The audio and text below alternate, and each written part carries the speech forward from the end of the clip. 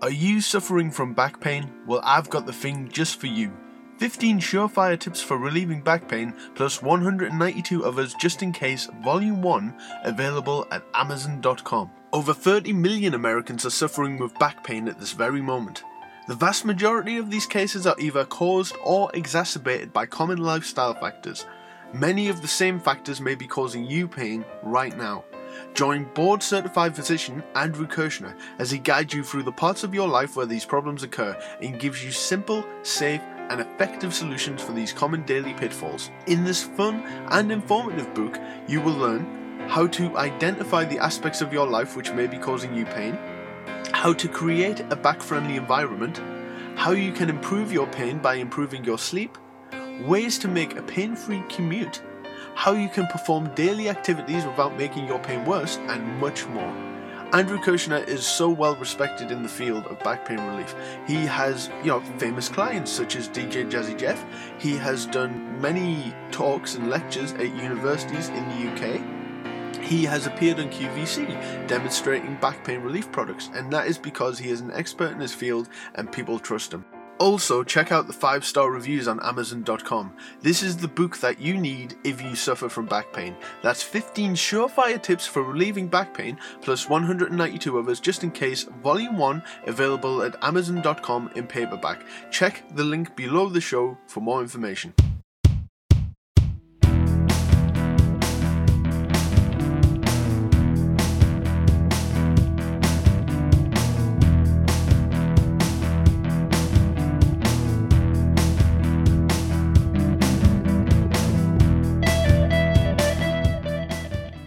Hiya kids, welcome to another episode of Turnchuckle presented to you by Grapple Arcade. I am Pablo and Foxy is not here this week. It's kind of like one of those episodes of Mania from 93-94 when Todd Pettengill would host with Randy Savage and Savage wouldn't be there sometimes because, you'd be wrestling or whatever. And don't get me wrong, I'm the biggest Todd Pettengill fan in the world, but you can't, bring in Randy Savage as a co-host and not have him be there certain weeks. But yes, so that gives you an idea of the general topics of Turnchuckle. We are not your average pro wrestling podcast, basically. Whether that's a good thing or not, I'll leave it for you to decide. This week's episode was going to be with Austin Idol, and we were going to talk. Well, we have done the interview. We talked about Retromania, the new wrestling video game from Retrosoft Studios that is a part of, and we talk about all sorts of stuff. But that is going to be next week because the interview that I thought I had lost, I have found the interview with the world's most famous queer wrestler, Effy, and it gets queer. The chat gets queer, basically, because gay wrestling podcast host, queer wrestler, it goes everywhere you want it to go, baby. So yeah, I'm not going to get too far into that, but it's a lot of fun. But we do get serious as well. We talk about the Saudi shows that WWE put on. We talk about LGBTQ in wrestling used as a marketing tool and all kinds of things. It's a very interesting. It's a very interesting conversation, and because I hadn't listened to it for a little while, because again I thought it was lost, and I do apologise because he does talk about things that happened in April, and now it's June, so just forget about any of that. But I don't know. It wasn't as one-dimensional filth as I remembered it being. It's actually far more interesting. It was a great conversation to have, but I think it's going to be a lot more interesting for the listener as well, because it's not just us perving over wrestlers' asses, basically. So, of course, I want to thank the sponsor, 15 Surefire Tips for Relieving Back Pain, the advert at the start of the show. Andrew Kirshner is a friend, a collaborator, musically. He's a world-class doctor, and he's written one of the most handy books that I think I've ever read in my life for everyday back problems. So do check out the link below the show.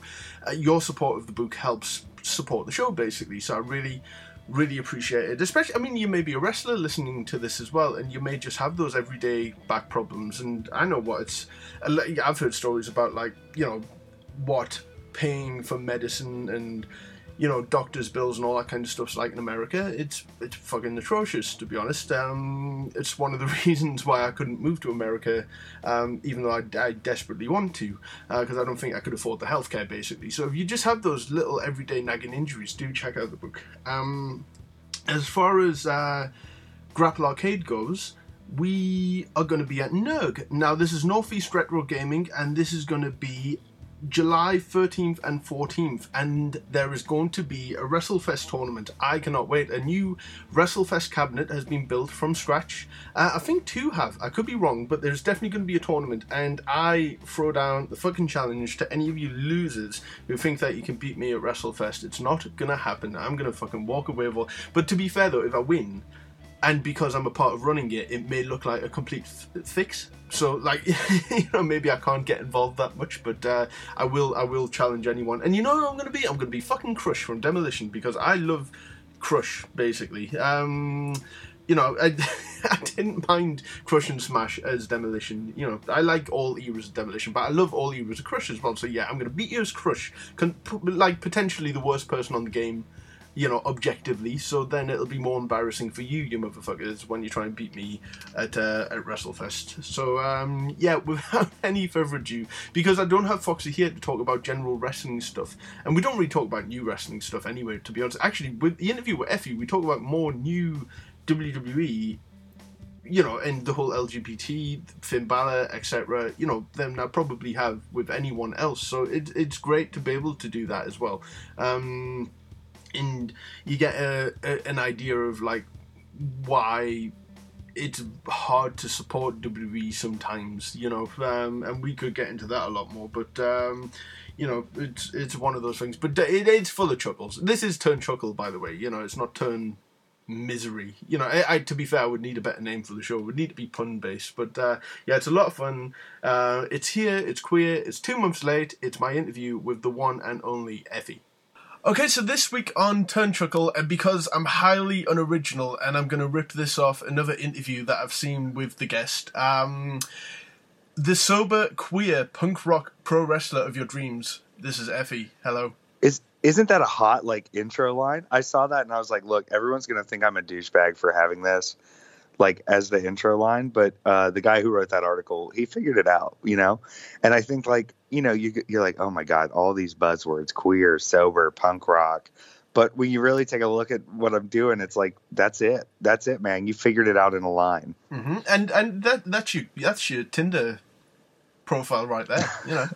I know. And, you know, for as, like, sexually promiscuous as I come across, I've been dating the same guy for 3 years. He tolerates, you know, the crazy stuff that happens. So he'll be at shows, like, selling my merch or hanging out, and people are coming up to me, like, wanting to kiss me on the cheek and touch me, and he's, like, totally cool with it. So well, yeah, it's been rewarding. That's the thing. I mean, because I guess it is an extension of yourself, but I guess fans do think, especially obviously gay fans and probably women as well, think that they can just, like, molest you, basically. Like, yeah, absolutely. Which, you know, like, look, I'll be that beacon for you. If you need to come touch me and it makes you feel okay, you know what? Come on over here, baby. So what's, like, the most inappropriate thing that you've ever been sent online? I mean, people send me, like, DM dick pics all the time. Yeah. I even had to put a post out that was like, can you guys please stop sending me dick pics? Like, you know, I'm putting out a certain persona there, so people think it's okay to just kind of, like, send their penis, and I don't need to see it. You know, I've seen, this isn't news to anyone, I've seen a lot of dicks, and really everyone's seen a lot of dicks. Yeah. Because if you watch online pornography, there's just dicks everywhere. Even if you're not looking at a dick video, there's a dick in one of the windows, you know, trying to advertise you more dicks.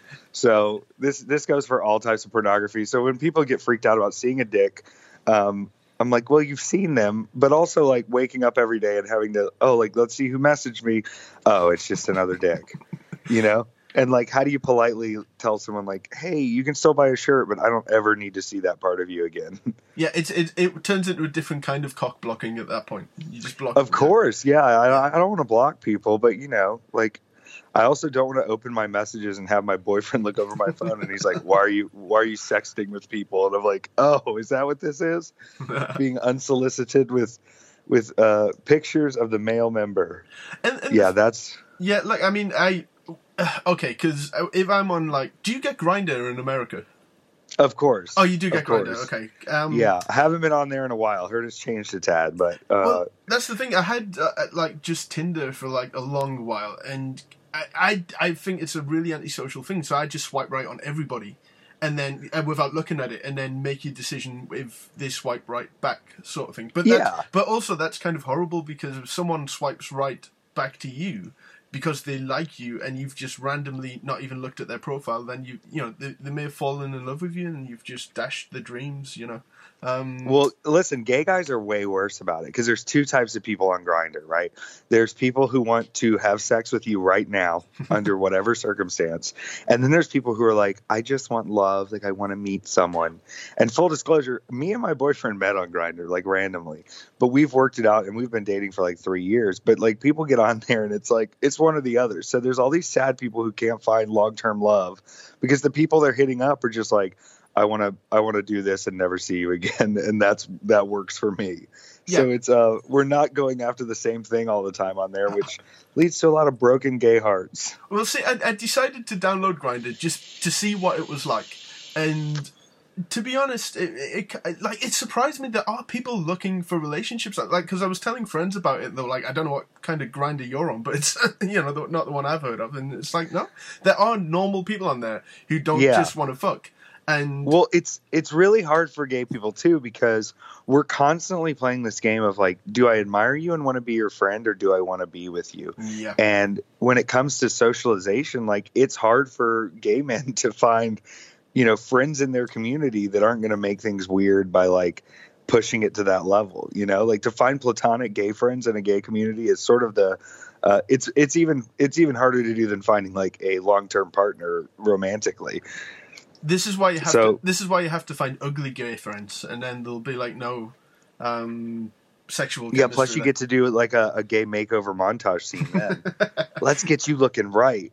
This is true. Yeah, see, with me, like this. I mean, this is a wrestling podcast. We will get to wrestling at some point. We'll get to wrestling. There's so much wrestling. There's so much wrestling, but it was kind of because I came out like only 2 years ago, and it was largely because I was. It sounds lame, but I was just like scared of what my mom was going to say.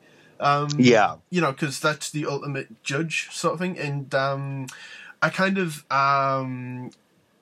I basically fell in love with someone and they weren't gay, but you have to kind of skirt around the subject, and then eventually, like, I'm good. Good.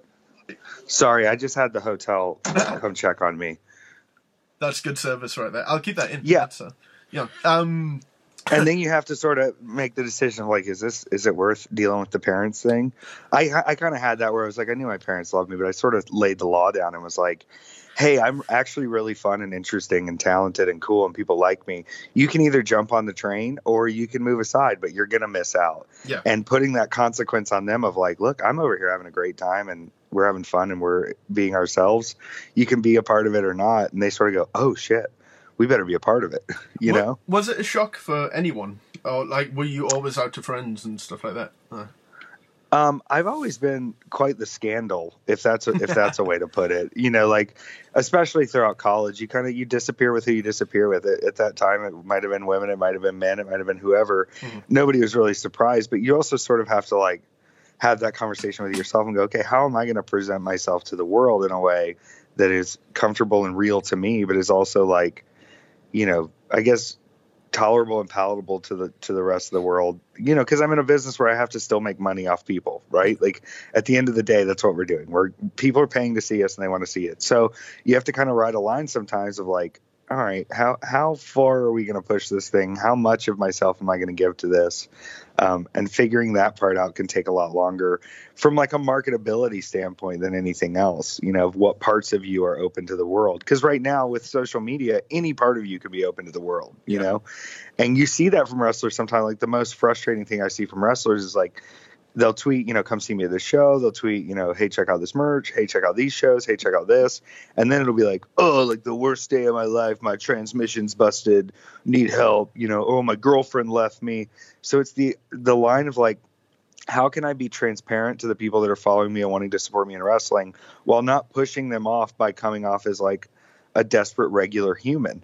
Because you see like 80s and 90s, even 70s, 60s, these guys were so much larger than life. And even later into the 90s, larger than life. Even early 2000s, larger than life. And now with as many wrestlers as are on the scene, to a certain extent, it's hard for us not to come off as just humans when there's as many of us doing it as there are.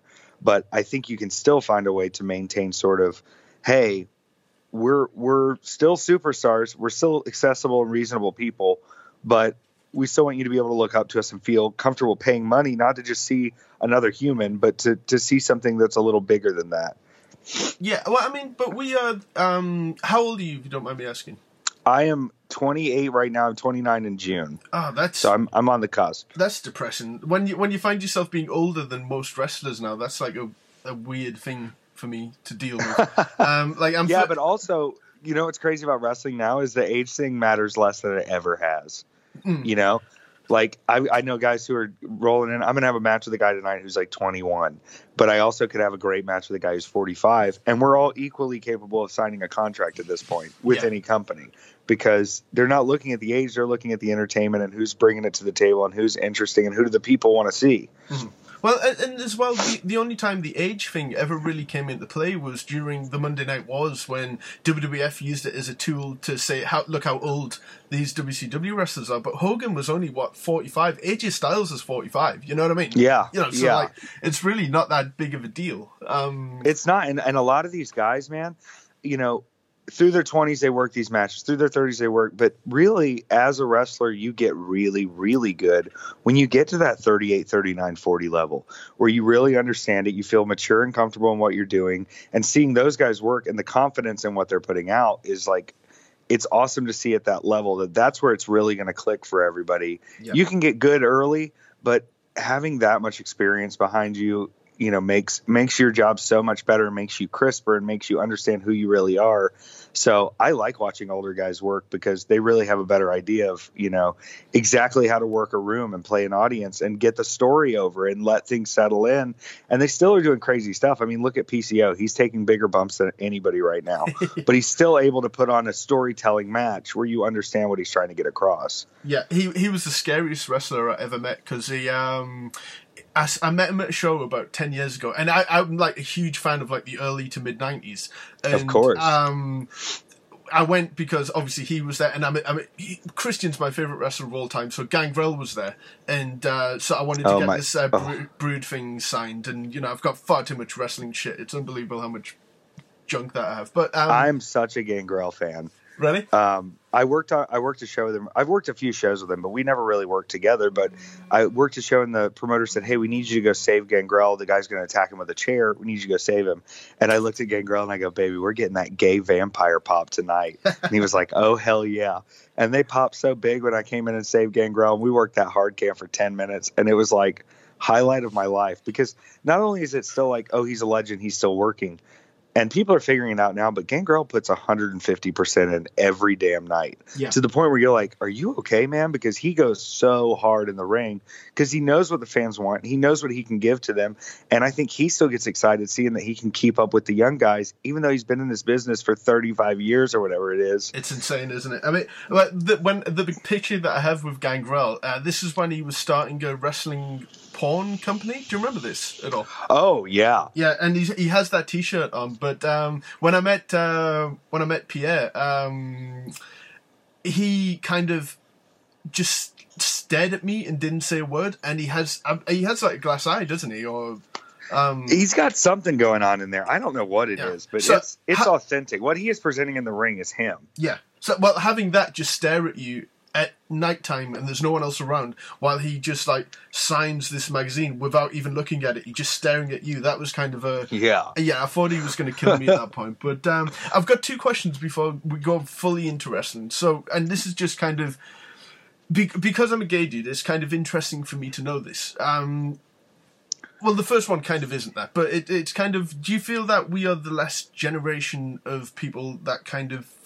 value our privacy a little bit more, so we don't feel the need to put everything out there on social media? Because I'm sure you don't at all. And that's just because it's no one else's fucking business, you know.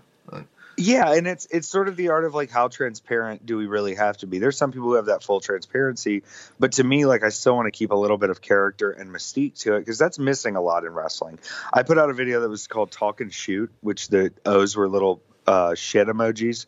And it was me basically being an asshole, but saying some real stuff where, like, you know, even if it's your favorite wrestler, and you're going to see them, it's hard to still see pictures of like, here's me and my opponent in the car, or here's me and my opponent practicing the move you're going to see tonight 20 times. Yeah. And maybe that's like an old school part of me, but I do think there are things that we can share and feel very transparent and open with the people who support us. I don't even like the term fans, because the way people spend money on wrestling, you're straight up supporters.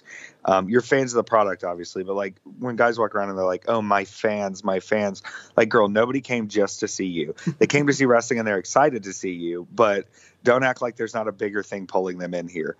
Having that kind of diva mentality, you know, you have to watch that a little bit. And then also watching like how much of your human do you show? And like occasionally I'll post stuff with me and my boyfriend, but he's a pretty private person. He's not into PDA. He's not into like getting talked to at shows. So I limit some of that, but also like I'm fully transparent about my dog, who I love so much. And people have kind of connected with that too, where I can make silly stuff featuring my dog, and that's my dog every day. That dog is with me all the time, you know? So that's something I feel like, let's be just fully transparent on the dog, because we're all having fun with that. Yeah, no, pets are there to be exploited in the sense that they don't pay rent. So, you know, they've got to earn the money somehow, you know? Yeah. We need to sell those. I just put up cranberry and Effy prayer candles, and we've already sold a few since last night. I saw that. Do you ship to the UK? I want one of those. You know, I think they do. I know I do for my website, but this is a company in Florida that I'm working through on these. So I would have to check. I think they do though. I'll do it, man. I'm like, look, pay a little extra on shipping. I'll get it out to you. Cause if you want it, man, I'm not going to stop you from getting something from me. You know what I mean? I want to make it easy, but like, this is subject changing, but like, are you not frustrated as a wrestling fan by how hard it is sometimes to get merchandise from these guys? Dude, yeah. And not just merchandise directly from wrestlers, but I am. It's kind of weird. I have all the traits of the 40-year-old virgin, but luckily I'm not 40 or anywhere near a virgin. I just have lots of toys, basically. Yeah. So somehow you've made both sides of that coin work. Yeah, I've managed to sort of somehow still balance a social life while owning, 10 different Bastion Booger action figures, all that kind of thing. It's insane. But the thing is that the Instagram, where I kind of show off bits of the collection, drives people to the podcast, because it's kind of a good tool for that, which is handy, and it makes the collection kind of pay for itself as well, which is good. But you would never take I could never take a girl back to this room. It's a good job I'm gay, because like it would have to be dudes, you know. She would go, I don't know. Well, okay, so looking at your Instagram page, I'm gonna kind of interview you a little bit here. Yeah. I see the toys that you collect. I see the merchandising that you collect. Mm-hmm. I'm personally frustrated when I see poorly done or poorly designed wrestler merch that they're expecting people to buy. I call it, I don't know what you guys call it in the UK. In the US with John Cena, we have a lot of Make-A-Wish. Is that a global company? Yeah, it is. Yeah. Okay, so I refer to it as Make-A-Wish merch, because the people who are coming up and buying the merch that's not well done or is shitty or is like really crap homemade, and they're expecting people to buy it, people are buying it because they just, I want to go give him $5 anyway, and I guess I'll take the merch piece, and they'll probably throw it away. Mm-hmm. They're sort of going, we're gonna crowdfund your little dream and make your wish come true over here, but we really don't want your merch, and it's not something people collect. So I try to work really hard on making merch that is at least quality, done well, designed well, put together well, so that, if people are spending hard-earned money on it, they at least feel like they're getting a quality product and something that's going to last, or something they actually would wear or want to have. Yeah. And that takes like the responsibility of you as a performer to not just go, oh man, we're going to make some merch and sell it to these marks, but to go, look, I want to take this character brand and make something cool that people feel, like they actually want to wear. Not like, oh, I just have to go give this guy money, I want to support him, but I actually would wear that pin on my backpack, or I would wear that shirt, or like I would burn the prayer candle in my house. I even do car air fresheners. I think that's cool. And that's something where like it's one size. You don't have to say I'm out of the XL. It's stuff that everyone can walk up and get, and it's easy stuff for them to want to actually use in their daily life. So I think about all these things when I'm making merchandise, because I know, looking at the wrestling community, we take our merchandise seriously as fans, as collectors. Any wrestler who tells you they're not a fan is a fool, because they're all looking for the right figures. They're looking for the right shirts. Like, do you have this? Do you have that? Of old school cool stuff that is collectible now. I want my stuff to be collectible, like in the present at the moment. Yeah, I love stuff as well that is made to kind of suit the character as well. Like, most people can have like a badge or a T-shirt, but I love that you have a candle and air freshener and stuff like that. That kind of, I can imagine, Effy would, of course Effy's going to have a prayer candle and air freshener. Of course, right? So I also did a genderless unisex fragrance. And the first time I did it, people don't even know this, I made it all myself. I bought perfumer's alcohol, I bought all the oils, I bought the bottles, I got the labels made, I packed it, I shipped it, I did everything myself. And I sold out 100 bottles of that stuff in like a month. So I was like, shoot, let me do it again. I did it again. I sold different bottles, different scents that I made myself, sold out 50 in a month at a much higher price. Uh-huh. And then I had a company step into me and say, look, we see what you're doing. Why don't you come make a fragrance with us? We'll make it for you. You can pick the scent and make it yourself. And they're about to put that out. So I don't want to limit, like what the brand of Effy is when I can have these unique, cool products that still kind of fit into the vision of like, we're supporting every gender. This is a scent for everyone. It's going to smell good, and you can support Effy, and you're going to be pumped when you buy it. You're not going to be like, oh, we bought a crappy product. You're going to be like, this is a fragrance I want to wear every day. And when people ask me why I smell so good, they're going to say it's because of Effy, and that's awesome to me to help grow what I'm doing. Was there one particular thing that really boosted your social media presence or your like presence on the independent scene, like one particular match? Because I'll be honest, like I've only kind of found you in the last month, and I'm really glad that I have. Yeah, and that what I tell people is it's not the product, it's the eyes on the product. Because I've been doing the same thing for like 5 years, and it just sort of builds a little bit. The match that really set me off, though, social media-wise, was when I fought Izzy, the NXT superfan who is a child, last August. Right. Because that blew me up. And that story is kind of funny because originally her parents were like, hey, she's been training really hard. She's been working with Chelsea Green and Santana Garrett in Florida and training for like 6 to 7 months. We want her to have like a little exhibition match. We think that'd be good. And they saw me and said, look, we've seen you work. We trust you to be safe. Y'all just have fun. So it ended up being me versus Leva Bates, who's Blue Pants on NXT, and Izzy tag teaming. Yeah. And I played the heel. And after this thing happened, it was such a goofy little thing. The building only holds like 70 people for this wrestling show. It was really like an exhibition. Let's go try it out. Nobody's really going to see this. But when the videos started getting out, they see that I'm wearing a shirt that says Effy Beats Children. There was only one shirt that was made by this company. I was like, I really like Andy Kaufman. And this was kind of an Andy Kaufman moment for me where I can say like, I can be this crazy heel who beats up kids and wear this shirt. And there was a British news article, I think on page 6, about how this American wrestler was promoting child abuse. So there was a big picture of me saying he was selling these shirts that say Effy Beats Children. And at the current moment, we were not selling the shirts. There was one of them. So I called the guy who made the shirt and I was like, how quick can we get these online? He's like, right now. And we did end up selling the shirts. I sold like 20 in a day. And that PayPal hit, and I was like, y'all can keep talking shit. This is good. Yeah. I like this. God, no one can take a joke, can they? Yeah. They can't. And they didn't watch the whole match either. I got my ass kicked. I got beat up. I got stunned. Yeah. They were more mad about, she took a choke slam. And everybody was saying we would never let her bump at our school. We would never let her do this. This is outrageous. But, she was bumping in their school, and the bump she took with me was totally fine and safe. And the joke I made was, well, if it was so dangerous and scary for her, would she have no-sold me a fucking second later after she kicked out at 2 and then got in the corner and started cheering?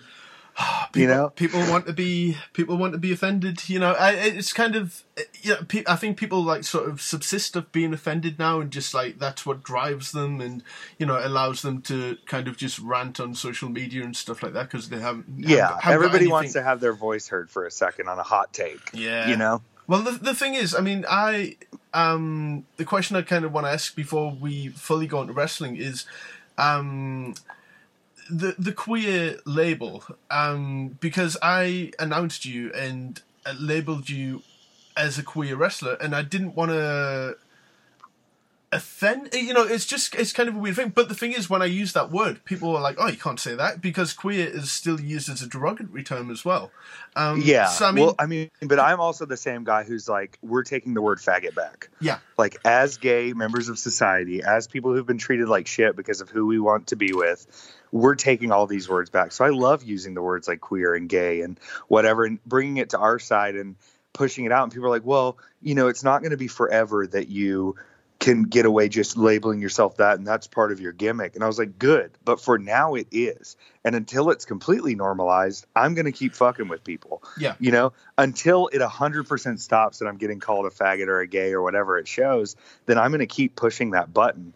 And that's really been my goal as a character, is like, I come into wrestling and see a lot of things I love, and I come into wrestling and see a lot of stuff I hate.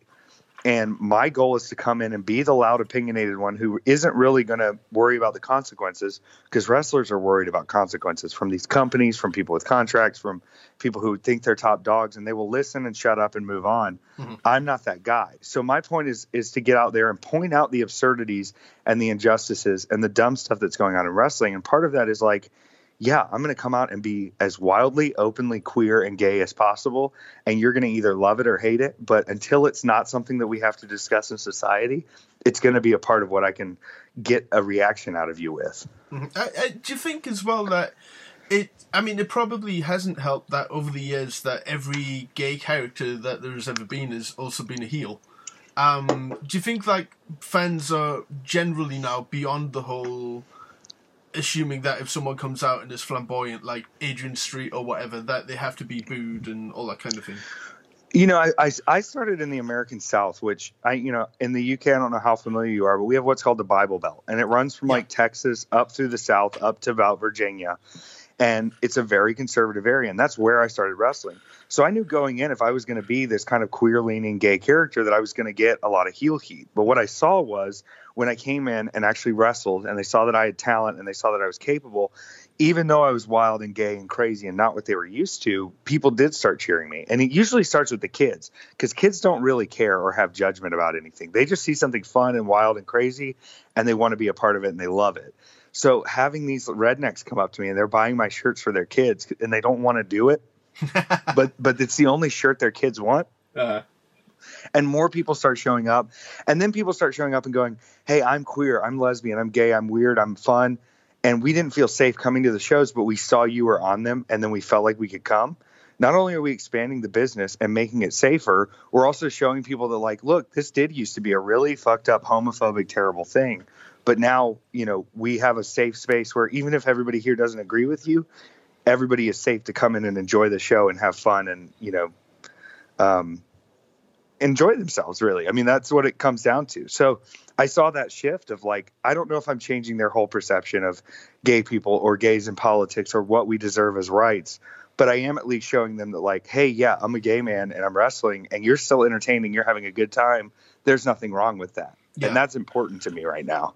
But do you think, like, when Finn Balor kind of flies the flag for LGBTQ and the whole, how WWE have kind of tastefully dealt with Pat Patterson with his book and when he was on Legends House and stuff like that, do you think that have people brought that up to you as well? And how do you feel about someone who isn't necessarily, or someone who's straight, basically, flying that flag? Do you think that kind of demeans it in any way? Because it's kind of weird to me that they would get fired Darren Young and then kind of give the whole thing to Finn Balor, or not give it to him, but he kind of like took it for himself, sort of thing. It's one of those things where, like, have people ever come to you and be like, oh, my grandma doesn't understand that I'm gay? The WWE is sort of that grandma. And what they're starting to see now, because they're a business, I mean, they're political leaning, they have people in the Trump cabinet, I guess she's stepping down, whatever. When you have someone like Darren Young who says I'm gay, unfortunately, you have to also point out the timing, that he probably was going to lose his job anyway. And they gave him a second chance and it looked good for them. That's just that's the facts that I've seen, and that's what I believe. But then I look at someone like Finn Balor. I think Finn is genuinely interested in helping the LGBT community. Mm-hmm. I think he genuinely fought to have that voice shown. But then I also think the WWE has started to figure this out. Gay fans are watching wrestling. Gay fans are spending money on wrestling, and gay fans have the extra money to spend on wrestling. So I don't blame them for taking that stand and letting him do that, because it does build, faith in the community that they are allowed to support this company, and faith in Finn that he is allowed to be supportive. But I can't help but be a little bit, cynical by saying, look, they've realized the money in the gay fan base, which we've been touting for years. Yeah. Gay people want to be able to come out to wrestling shows and support it. They have not historically been able to. They have been targeted and treated like shit. And same with the gay wrestlers or whatever it is. And now they're saying, oh, gay people are coming in and spending a lot of money on wrestling, and they're buying shirts and they're paying for events. And, not to stereotype gay people, but we don't really half-ass things. We like to go all in on the things that we're doing. Yeah. So they're seeing that, and it's hard to be like, okay, one second we've got Finn coming out in a pride shirt and what a celebratory moment, and then the next we're in Saudi Arabia taking oil money built on the back of blood and built around a society that kills gay people, that treats women terribly, that does all of these horrible, horrible criminal things, and they're still doing that while, hey, but we're supporting the gays over here, and we're giving the women a pay-per-view over here, and we're giving the women a main event. You can't help but be cynical and say they're only getting to this point and supporting and having their pride because they know they can make money now. Yeah, I feel that about a lot of companies that kind of just have the rainbow flag instead of their normal logo or something. Like a rainbow flag version of the logo. Right, and I think some people underestimate how smart gays are too, because there's been a lot of wrestlers who put out like, oh, here's my LGBT pride shirt. Straight wrestlers. Yeah. And the first question that comes up is not, oh, thank you, this is great, where can I buy it? It is, okay, but how does this actually benefit the gay community? Are you donating 20% of the shirt to a gay charity? Are you trying to help victims of sexual assault and survival? Or is this just you want to make some gay money? And we're real quick to jump on that now as fans and as wrestlers to say, if you're going to use this, we better see where this money is going and how it's actually helping gays, and that you're not just throwing a rainbow on something in a tacky way and saying, oh, I like the gay people too. Yeah. No, well, I mean, with the Balor thing, and I think he obviously does a lot for the LGBT community and makes them feel more, involved, and they can feel accepted to watch wrestling and stuff like that. But there is a new... Are you pissing? Yeah, I'm going to stop. I didn't realize it would be that loud. That's okay. I mean, it'll be fun to keep in. Someone will get off on that, Someone will be like, oh my God, we can hear the pee. Mm-hmm.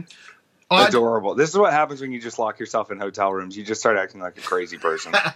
See, I don't mind telling you, I've had like old dudes in particular offer me money to come round and like piss on them and stuff like that. Isn't that strange? And they're usually the nicest people. You're just like, why are you doing this? They're usually married. They're usually married as well, from what I've, yeah. Have you ever had? Because there's a thing. I don't know if it's a term in America. I know they exist, but they're called in the UK. They're called grapple gays, and they're usually like older men who will want to buy your ring worn gear and all that kind of stuff. Oh, and listen, I'll let them buy that ring worn gear. My boyfriend was joking. I was like, hey, bring those trunks. And he was like, what? Why are you bringing these old trunks? I was like, oh, someone will buy them. Someone will. And he was like, he's like, no, they won't. He's like, that's gross. Did you wear these? I was like, yes.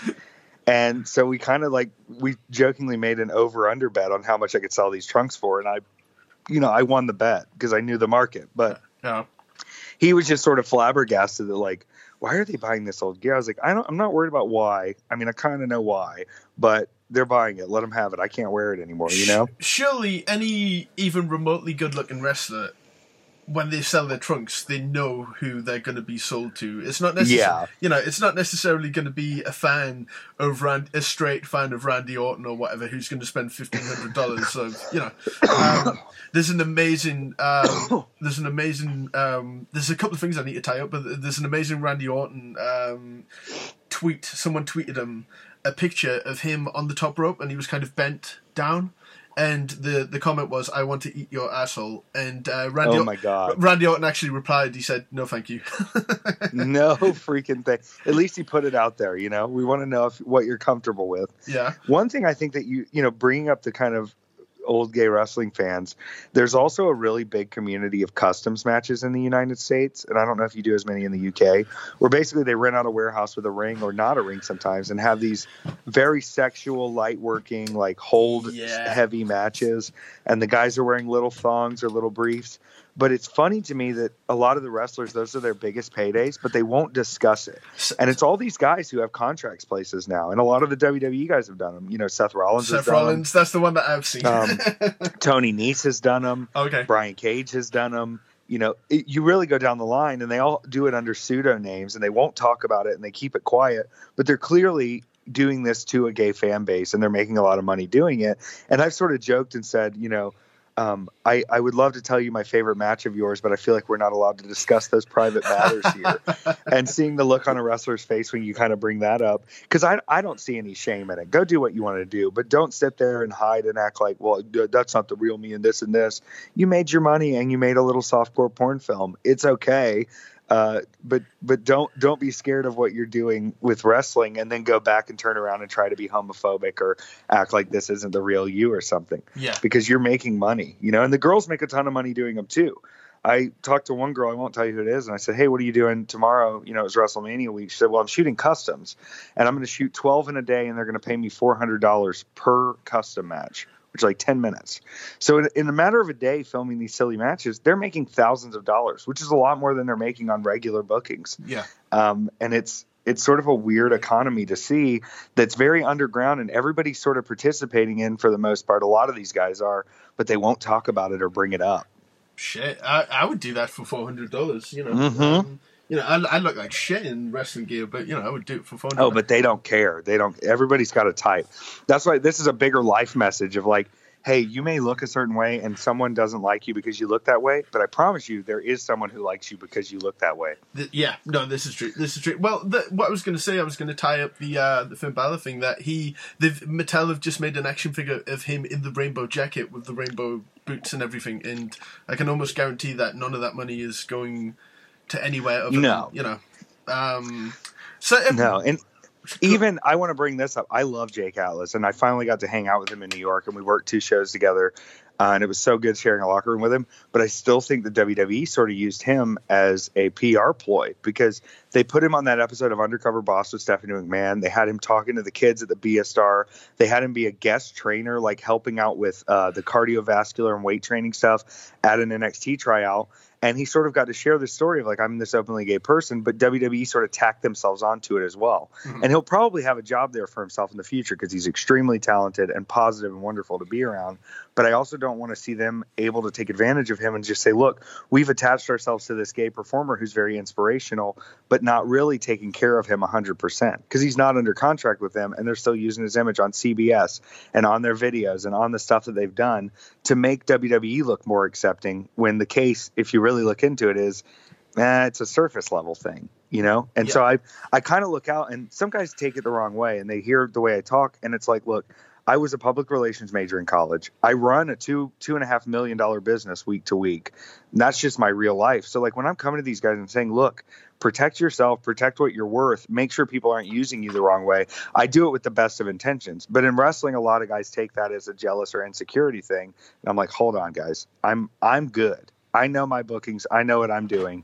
I'm just looking out for all of us because we're in the same industry, and I don't want anybody taking advantage of her to feel frustrated because they get used up in the wrong situation because they're extremely talented or they have something to give to the world, and to let them just sort of be used by the corporate cog system to make sure that they can keep getting the right view from the world about what they're doing. Yeah, well, I mean, this kind of leads into what I was going to ask, and I'll get off Balor, but it's obviously, you know, a relevant sort of topic. Yeah, but yeah. When one thing that I noticed is when he did the Saudi show, he did not wear the rainbow jacket and all that kind of stuff. And oh yeah, and obviously I noticed this, but his trunks are particularly, tight to the point where you can see what religion he is and all that kind of thing. Yeah, I was gonna say you can tell he's British because the Americans wouldn't leave that much skin. Nah. So, but at the Saudi show, if you notice, his trunks were slightly, not as tight. I have a feeling that... Yeah, they made him go up a size. Here's the conspiracy theory as we kind of discuss Saudi Arabia and what's allowed and what's not. Yeah. Everybody says, okay, this is a big step, but they're worried about what the Saudi regime does. When they went into this plan, and this is just me talking, making a guess, but knowing the truth, I think they had a bigger plan at bay. And the Saudi Arabian crown prince now is really trying to look progressive while still doing terrible murders and killing gay people and abusing women. He's trying to look more forward. And you can tell by the video packages of like, we're letting women drive in Saudi now. We have women's sport leagues now in Saudi. So you do this first show and women aren't allowed on it. And then you do another show and women are going to be, around on the video. And then you finally get to the point where WWE presents the first women's wrestling match in Saudi Arabia, and it looks like such a big deal. But they've known about this the whole time that they've set up. Hey, first show we'll do this, second show we'll do this, third show, fourth show. Whenever that happens, and they finally do have these women wrestling in Saudi Arabia, they're then going to repeat that on the network to us about, look, WWE is the one who actually brought global progress for women. And they came into the big bad Saudi regime and showed them that women can do it. When really this has been a contractually agreed upon thing that's supposed to make world news on purpose over the next 2 years. While right now we're saying, why do they have this relationship with the Saudis? They're going to turn it around and say, look, we know they did some bad stuff, but look at how much progress we brought to the country when it's been agreed upon since the beginning. They'll have that first women's match. It'll be the biggest discussed news story in the world. WWE will look so good coming out of it, but they've planned this from the beginning, and they've worked alongside a murderous regime that has built their land on selling oil, killing people, and ruining lives, while also bringing this beautiful entertainment. Look how forward-thinking we are. Yeah, it's kind of, I have some moral, that is really the main one, like moral things, problems about being such a WWE, WWF fan in particular. They, I don't know if it's right for me to say, because obviously, there could be a time when you work for WWE and stuff like that, but they just seem like an awful company sometimes, and everything has like an angle behind it, and No, yeah, and the thing I see now, especially with people getting signed into the program, people going in NXT, what they really look for now. Everybody talks about their training is so hard, you got to get in there and really show them. They want to make sure you can take directions, you can listen, and you can stick to the plan. Because the guys who got over big time were not really sticking to the plan, and they don't want anyone more over than the company itself, which is fine for them. It's their company if that's how they want to operate. But the guys who are getting brought in and signed are having this trouble translating to the main roster, to being out on a bigger stage, to being able to tell stories. And not all of them, but some of them, because they're being brought in because they listen and take directions, and not necessarily they're being brought in because they have great creative ideas. They know how to work matches. They know how to work crowds. It's more, are you going to listen to what we tell you, or are you going to try to do your own thing? Because we don't need any more of that. Yeah, I think it's at the point now. I mean, I'll not get too much into this because I don't consider, I know that you wrestle now and everything, but I don't consider this much of a modern sort of wrestling podcast because there's a million of them that sort of critique. Yeah. And, whereas my favourite pay-per-view of all time is WrestleMania 9. So, like, it could be argued that my opinion on wrestling is not valid at all, No, it's completely valid.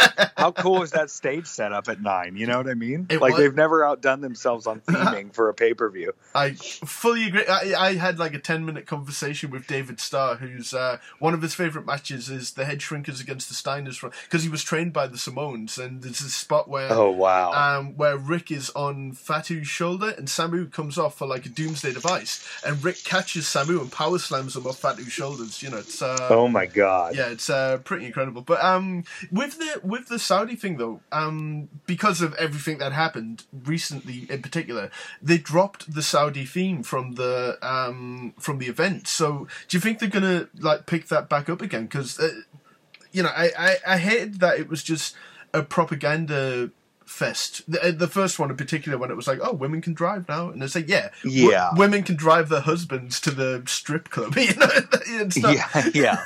Women still have to cover their whole face. Yeah, Renee Young was on commentary, and she was like head to toe in like black. You couldn't see anything. Yeah, I'm surprised. I mean, and there's another little step. We have a woman on commentary now. You know, these little steps at a time. They'll push the Saudi agenda when they get to that moment. If they have to be a little quiet about it for a second, they will. They'll say, okay, there's drama going on.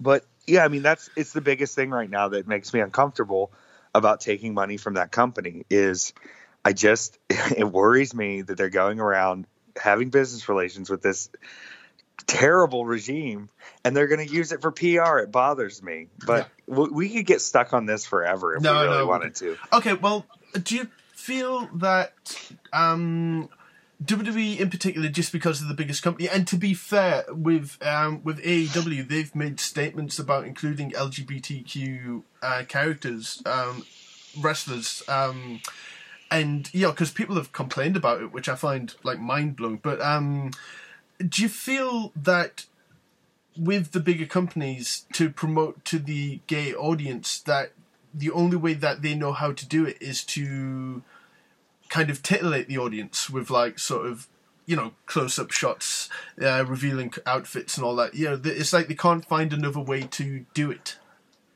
Yeah, they're bad at it, but they'll only figure out how to do it when they see how they can make money with it. And that's what's good about AEW is, they've got people like Nyla Rose, who's a trans woman. They've got people like Sonny Kiss, who is a gay man. Yeah. And once they're on TV and people see that they can draw in ratings and they're bringing in people and they're incredible performers beyond any spectrum of the LGBT, WWE is going to be scrambling to get to the same level. And it's something I've gone back on. I'm like a character like Velveteen Dream, who's sort of this over the top, weird, hypersexual, but not sexual. Don't make assumptions about me character. To me, how long can you keep going on? Like, we don't know what's really going on with him versus I want to have a connection with this character that's something more where they can actually get into a storyline where there's really something, honest and truthful about the character coming out. And it's not just sort of this mirage of strange and weird and what's he going to do. And it's a connecting storyline that people can really find something real in. And when they pull the trigger on that. Yeah, well, like a relationship with another man on screen. Like a real relationship. Right, exactly. Okay. And not making it weird or hokey. Or at least, I've always loved the kind of storyline, especially with gay wrestling, of this sort of unrequited love, of I really have feelings for this person. They can't feel back for me because they're not this way, because they were born a different way. They're not born into my community. They don't understand it. And being able to show that frustration off, because there is a frustration to that. Having a male-male bond with someone and having friendship with someone, it's easy for us gay dudes to take it the wrong way sometimes. Mm-hmm. And it's frustrating, but there's nothing we can do about it. So being able to translate that into a wrestling thing of like, why is he frustrated or mad or angry? Why is he a heel? He's not a heel because he's gay. He's a heel because he's been burned so many times and hurt, and he doesn't know who to trust, and he doesn't know who he can be himself to, or who's going to judge him or make him hold himself back from being who he is 100%. And those are real emotions that people can get involved with. Wrestling has those moments of real emotion, and that's the real part of wrestling.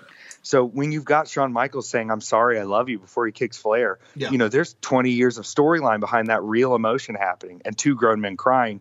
You can have that same emotion in a tasteful way with a gay-themed storyline that is not going to be tacky or just like a fake wedding marriage or, here comes the gay one. He's prancing around. You can do it in a tasteful way that people can look at it and go, I'm not gay, but I understand where this character is coming from. Realistically, though, it seems like WWE are nowhere near the level of being able to do that tastefully. Because, there's too many... it sounds horrible, but when you have like a 80s southern redneck like Michael Hayes, he's not going to on creative. He's not going to be able to do a gay storyline tastefully. That's that could be like being unfair on Michael, but it just with like it just seems like you can't unless you incorporate wrestlers involvement in sort of like getting their personal take on something, or taking a real life story or a situation that they've been through. But what I do see is with some of the smaller companies. I mean, look at SmackDown right now. There's a lot of TNA guys that from TNA that have come over to SmackDown now, and they can go back and run these feuds that they did in TNA because someone took a chance on doing them, TNA, and they were successful. So now WWE knows, okay, here's something tried and true that worked before. We know we can make it work again. If these smaller companies start taking these risks and having these storylines, bigger companies are going to pick up on them and see that they work and see that they get people invested and see that they happen. So the more independent wrestling that takes a risk, which WWE watches all of it, don't ever fool yourself. Yeah. They have people scouting constantly all the time to look for ideas. I can tell you because half my shit ends up on WWE TV. Makes me sound like a diva, but I swear to you, I'll do something and like 4 weeks later they're doing it. They're watching this, and if they can see the success from someone else at a smaller level, growing their business using sort of storylines that are capable of showing LGBT things, then they're going to pick it up and do it because their bottom line is the bottom line. Mm-hmm. If it makes them money and they can see how it's being done to make them money, they may not take the first risk, but they're going to pick up on it and use it to help their business grow. So we've got to take the risks at the ground level now to show them that we can make it work and make sense, because that's how they're going to pick it up. Yeah. That's how they're going to want to use it. Well, look, I don't want to keep you too long. Do you have a show tonight? I do. So I'm actually in the second night of the Battle of Cleveland for Real Shoot Live Wrestling. I'm in Cleveland, Ohio today. I won last night. It was great. And then after that, I'm taking a little bit of a week-long break in April, which is nice. But then I'm back on the grind, man. I'm kind of nonstop. I live in Florida, but I'm sort of all over the place now. So I'm just going to keep showing up in wrestling and taking bookings on the weird shows and the weird ideas. But have you ever had a fan of yours dress up as you for a show? Wait, repeat that? Have you ever had one of your fans dress up as Effy for a show? Oh, yeah. It happens more often than you'd think. They fully cosplay. And they show up in the fishnets with the panties. And I've had people make their own trunks of it. And that's super awesome. So where do you get your fishnets? Do you have to get like XXL fishnets and stuff? I get the queen size. That's what they call it for us big girls. And I've sold a few pairs of them after, like, post match. I am sure you have, yeah. Which is great. But it's also just like, I don't know. It's an easy thing to replicate. You obviously know what's going on when it come out. Yeah. I'm not stuck by the fishnets. Like, I could wrestle without them and be just as over and fun. But it's an easy thing to identify, and you know what I'm going to stand for when I get in the ring. And then I can use that to sort of get in my opponent's head.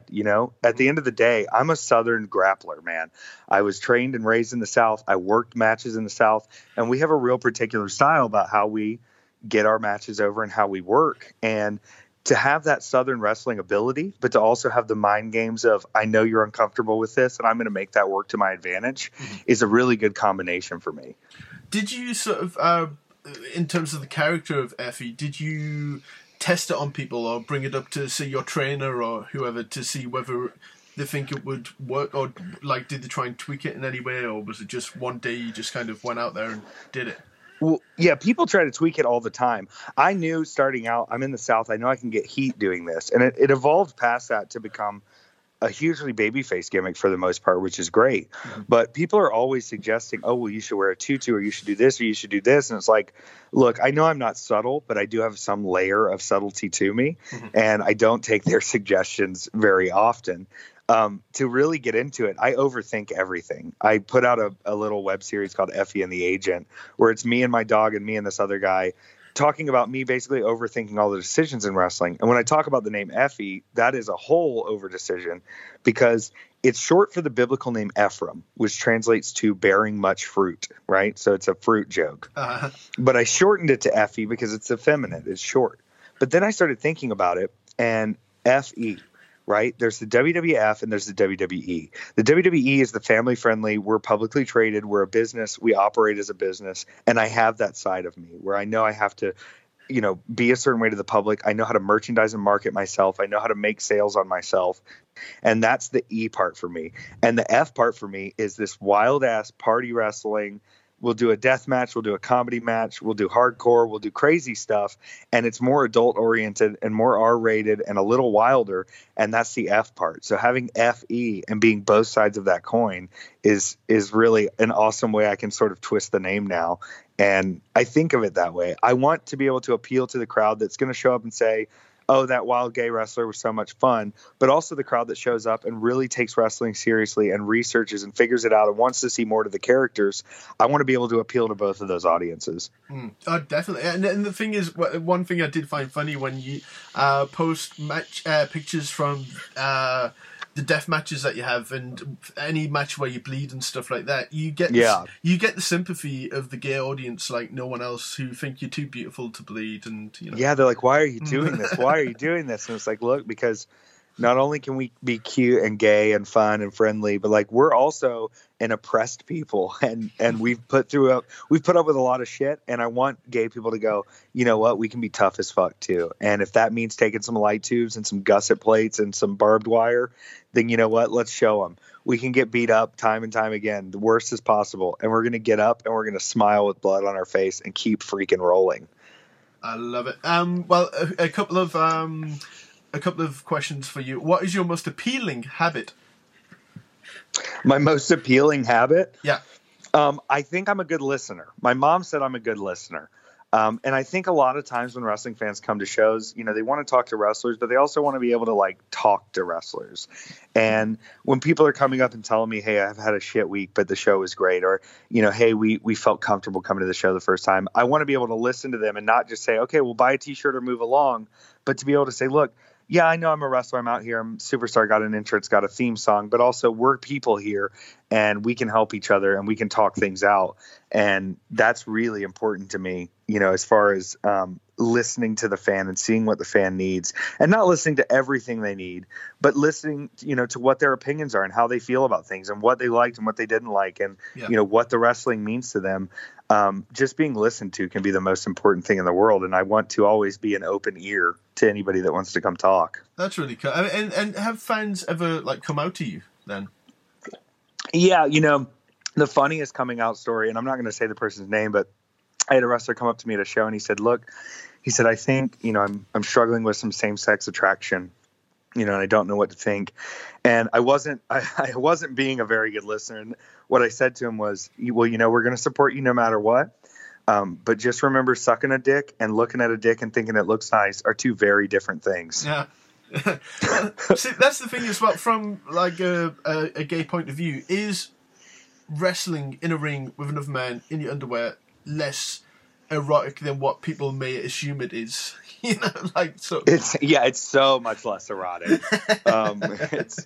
It's one of those things where, when we're in the ring, even if I'm doing like funnies, I did a spot last night where I did the 10 count in the corner and I hit him with my dick instead.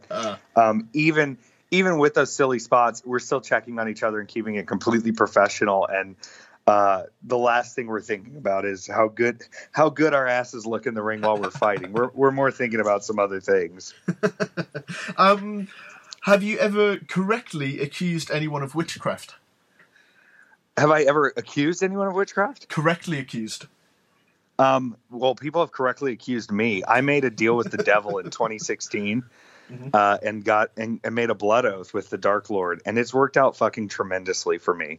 I really only did it so I wouldn't have to go to church anymore, because my parents and my grandparents are ministers, and so I come from this very religious family, and I figured if I made a deal with the devil, I can say, well, the devil doesn't let me in your church anymore, and that worked out. But what it also is, and what people confuse this demonic stuff, do I really think there's demons? I don't know.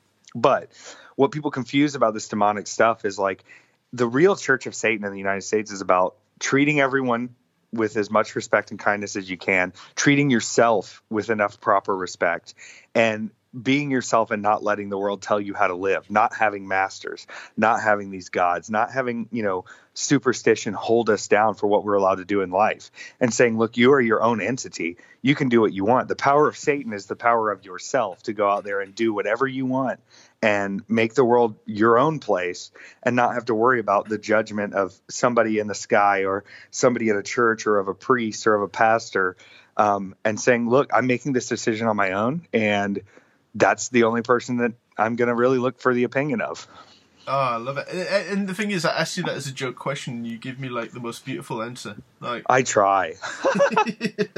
You're a poet. Okay, well, a couple more. These are from a book, by the way. What would it take for you? What would it take for you to drink a pint of bull semen?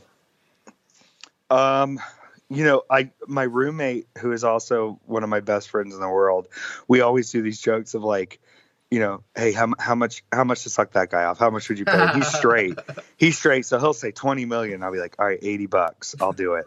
So like, honestly, when you think about, I'll use Teddy Hart's quote from last night. We're the worst paid whores in the world. So we're out here throwing ourselves on the ground, bleeding, falling on our faces, and not getting paid shit to do it, which we're fine. And Teddy's fine. Yeah. Pay wise. But, so when you look at like how much would you pay to drink the bull semen, probably $300. I'll drink that whole cup. We'll do it. We're wrestlers. We don't give a shit. Well, whatever. You got a payday for me? Let's do the show. That's fair enough. Well, from a last question as well. This is kind of a potentially a weird one as well. Was there when you were younger, any wrestling things that kind of confirmed your sort of gayness or biness and all that kind of thing? Because there were for me, I'll be honest. The thing is, I like old wrestling largely. Yeah. They're all ugly motherfuckers.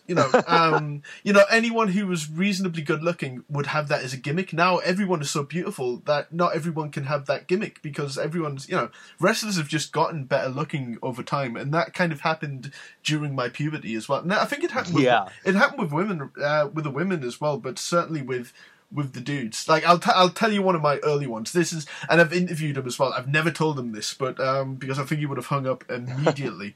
Okay, I've told friends this, so it's absolutely fine.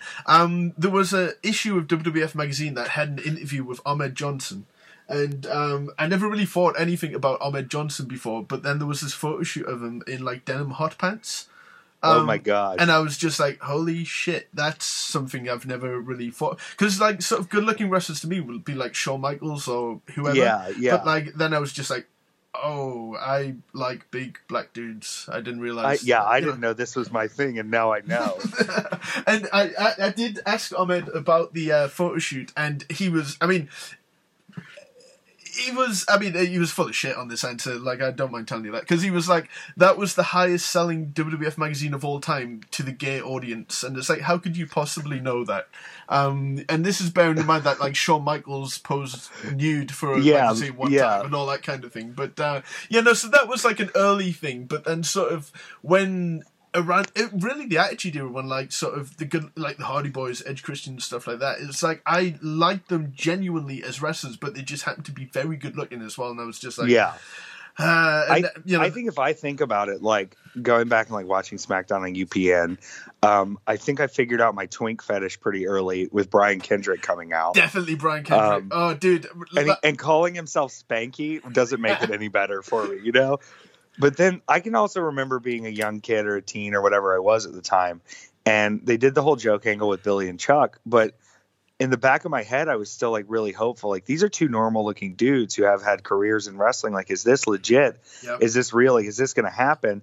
And, it turned into a whole joke thing because that's wrestling. But having that thought of like, maybe they're really going to do this, and not even knowing what it meant to my sexuality, but being hopeful that it was real. Just oh my God, are they going to make this happen? Like, are these two normal giant jack dudes really attracted to each other like that? Like, that was such a foreign thing to me, and it drew me in as a watcher. And I can see why Glad got a little mad at it, especially if they were consulted previously. But it's wrestling. We're carnies at the end of the day, right? So of course that's what was going to happen.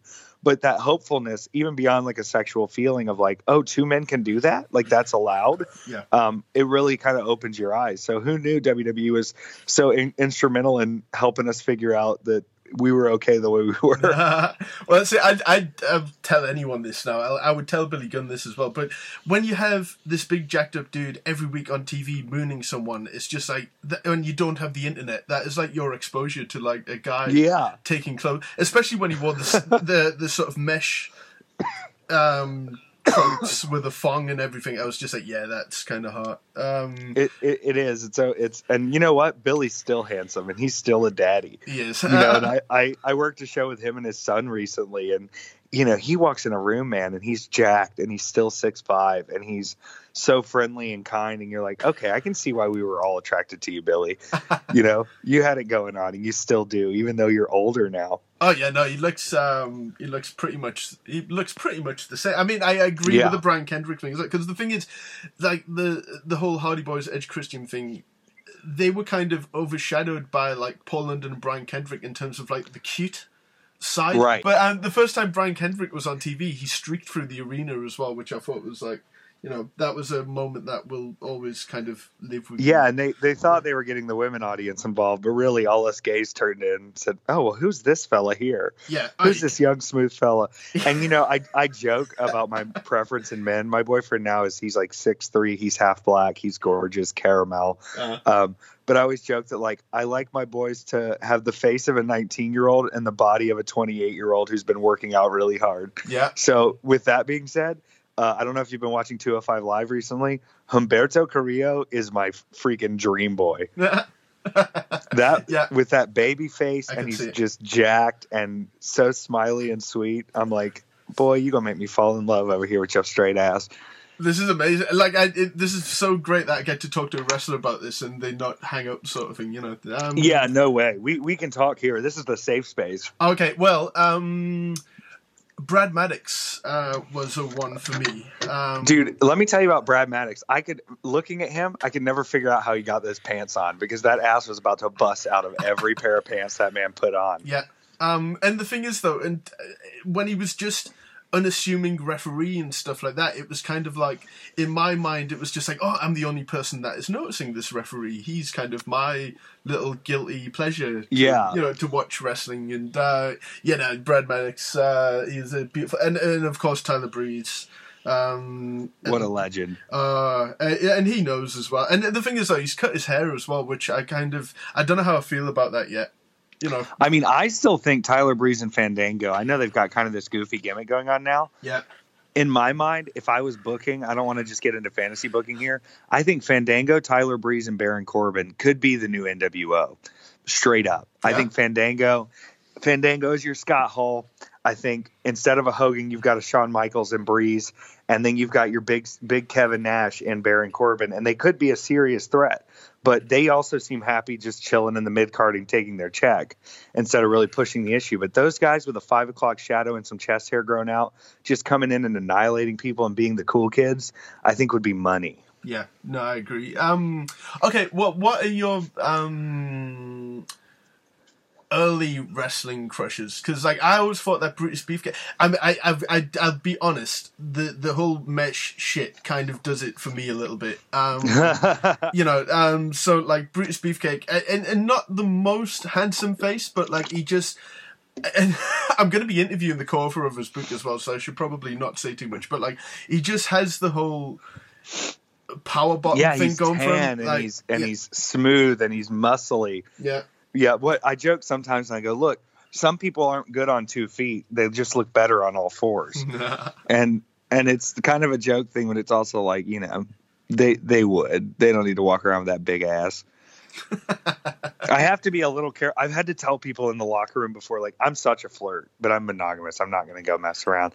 But I'll flirt with guys, and just like straight dudes aren't used to taking compliments like that, especially from other men. Mm-hmm. So sometimes it's sort of like, oh, wow, I've never even thought about that. But sometimes they get a little weirded out. I'm like, well, just leave it alone. I'm not. With me, it's kind of the opposite. With straight friends, and before I came out, my straight friends, I've seen them be really homoerotic around each other.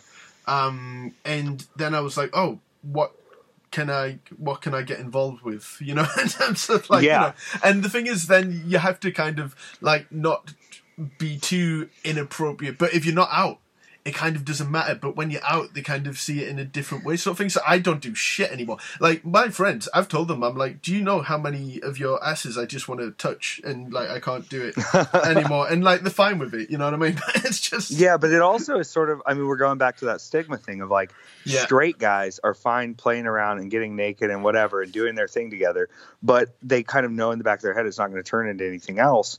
Would they want it to? I don't know. I really believe in that full scale of sexuality, and you fall where you fall, and some people are straight and some people are gay, but a lot of us are just sort of like in a weird spot in the middle figuring it out. So If that stigma wasn't attached, would they just be messing around or playing around, or would there be something more to it? There's nothing wrong with male affection. Yeah. And it's really people worried about the opinion of what everybody else is going to think about them. But to me, and this sounds a little horrible, I don't give a fuck about everybody else. As long as I'm happy and I'm doing what I want to do, like, I'm good. Mm-hmm. Yeah, it was kind of a hard thing in terms of, like, I am awkward around if I like someone and don't know if they're gay or not. I mean, it's different if you're in like a gay bar, which I rarely go to because like the music, they're too loud. They're too loud. So the thing is, if you see someone in a bar or something like that, it's like you can't just necessarily go up to them because you also have to think, are they gay or not? And it's kind of, I don't know if this sounds sexist or not, but I feel that it's more acceptable, as long as you do it tastefully, for a guy to go up to a woman who happens to be a lesbian, and then, you know, the guy gets turned down or whatever. But I don't think you could really go up to a dude and be like, are you gay or not? You know? Yeah, you sort of have to let them come to you sometimes or figure it out on their own. Yeah. But it's also like they're not really worried about like themselves. They're like, I can't have other people seeing me around guys or seeing you come up to me, or it takes away from my masculinity. And obviously in the wrestling world, we're big masculinity people, apparently. Yeah. So it's sort of funny to see, you know, you compliment some people or flirt with some people and they're like not at it at all. And then you flirt with some guys and they're like, have their wives there and they're joking about it with them and they're fully embracing it. So you never know what you're going to get, but you know, what's the worst that could happen? You get punched in the face, attacked, left in the street for dead. Oh yeah, that is the worst that can happen, since gay people are still attacked for just being gay. Mm-hmm. So I can see why we would be a little hesitant. Yeah. Well, I was told the best way to fend off a gang of people who are about to beat the shit out of you is to pretend that it's turning you on. And then that'll kind of like freak them out, and then they'll kind of, you know, they'll back off a little bit, you know. But that, I wouldn't recommend that, kids. Don't actually try that. Yeah, don't try it. But look, I should let you. I would love to do part 2 of this because I feel like. I feel like we've got plenty left to say. Yeah, but I also have to make this digestible for the listening audience as well, because like you know, I do have a habit of rambling as well, and I know that's encouraged with a podcast. But at the same time, I have to have some boundaries to make people not turn off when I start talking about Ahmed Johnson's ass and stuff like that, you know. I think they're intrigued. He knew. I saw there were times when he would do like a clothesline and then he would land on all fours, but then his ass would be in the end. He would stick his tongue out, and you those trunks would ride up his ass and stuff like that. Oh yeah, those things were full half thongs all the time. And the thing is, like, you didn't get that much back in the day, but like I wasn't really in. Like, I didn't really find Tatanka attractive, but he had that big ass, and they would ride up, and it's just like you took what you took what you got. Yeah, then, you only had limited resources. And this is like almost guaranteeing that I'm never going to get to interview these guys anymore. You know. Yeah, so it wouldn't be great anyway. Those guys keep too much a secret. This is true. So yeah, look, where can people find you and follow you and buy your stuff and all that kind of stuff? Yeah. So on Twitter and Instagram, I am at Kill Effy, KILLEFFY, because everybody's trying to kill me, but they can't. My website is, I think, funny. It's the same website and it goes to the same place. One of them is beffy.com. So if you don't put the extra F, it's beefy.com. That's gay porn. That's definitely not on purpose. The other website I bought that links to the same place is wwfe.com, which looks like WWE with Effy at the end. That goes to the same place. And then I've got shirts, I've got pens, I got all kinds of weird stuff. I do have shipping to England on my website, so you can do that. But come hang out. Twitter is pretty raw with me. I'm on it constantly. Instagram is a little more curated. I'm on Facebook too, but I only really get on there to put my calendar up.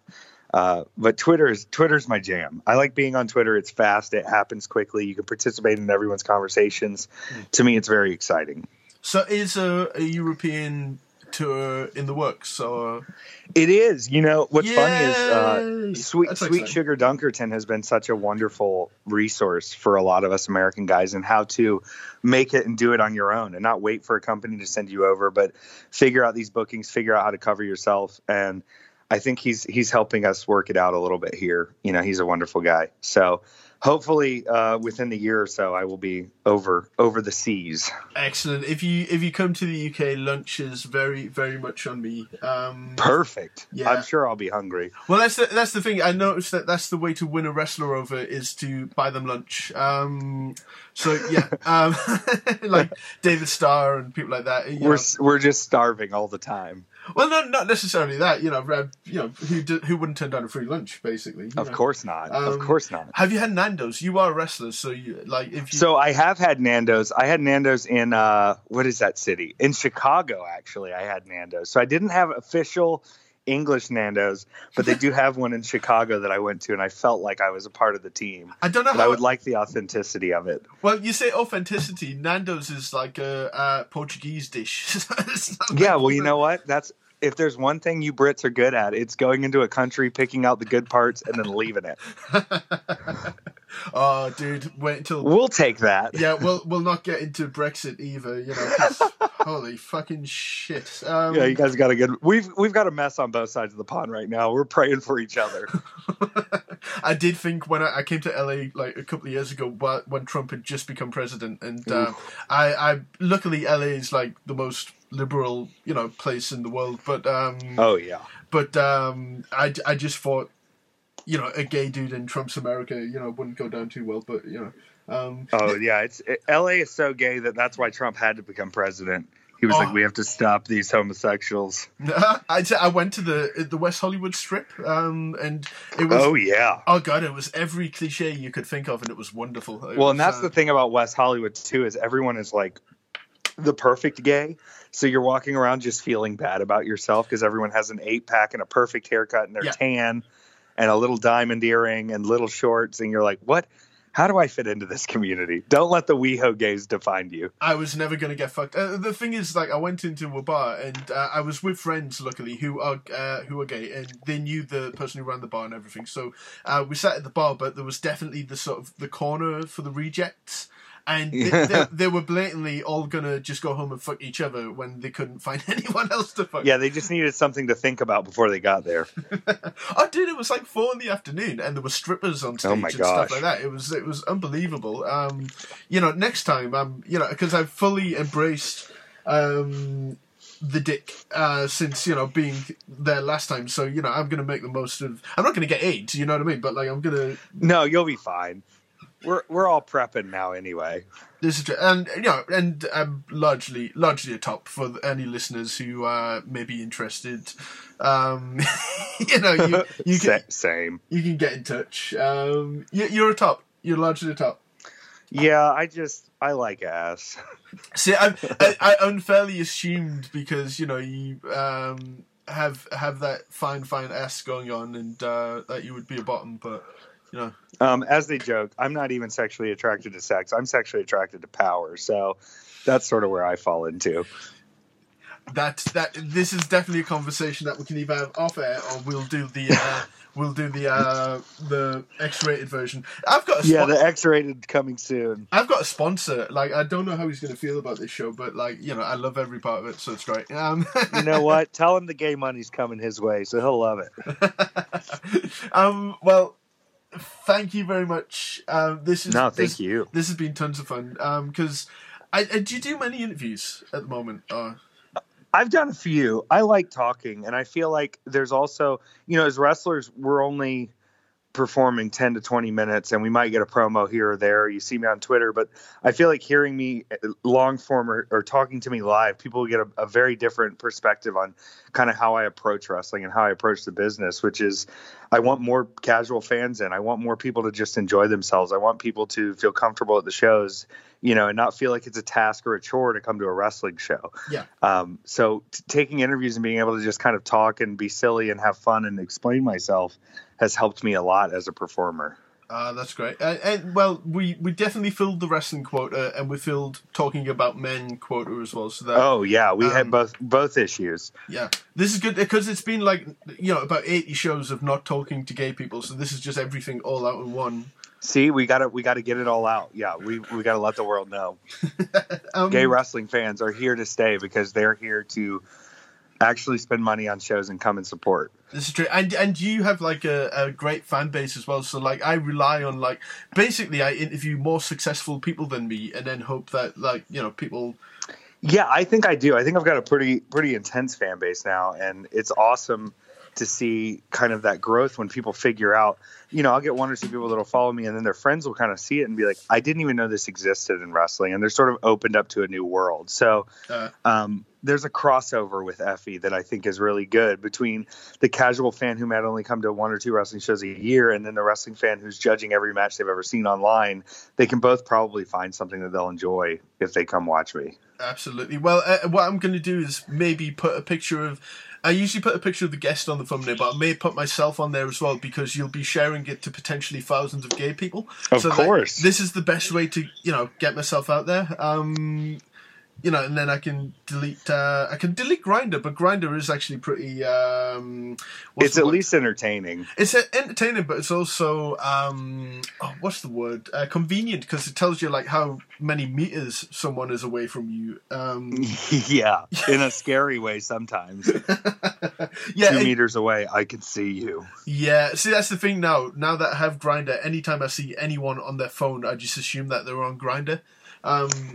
I used to read, there was a joke that said, go ahead and change your regular text message tone to the Grindr tone, and then you'll really know who around you is a part of the team.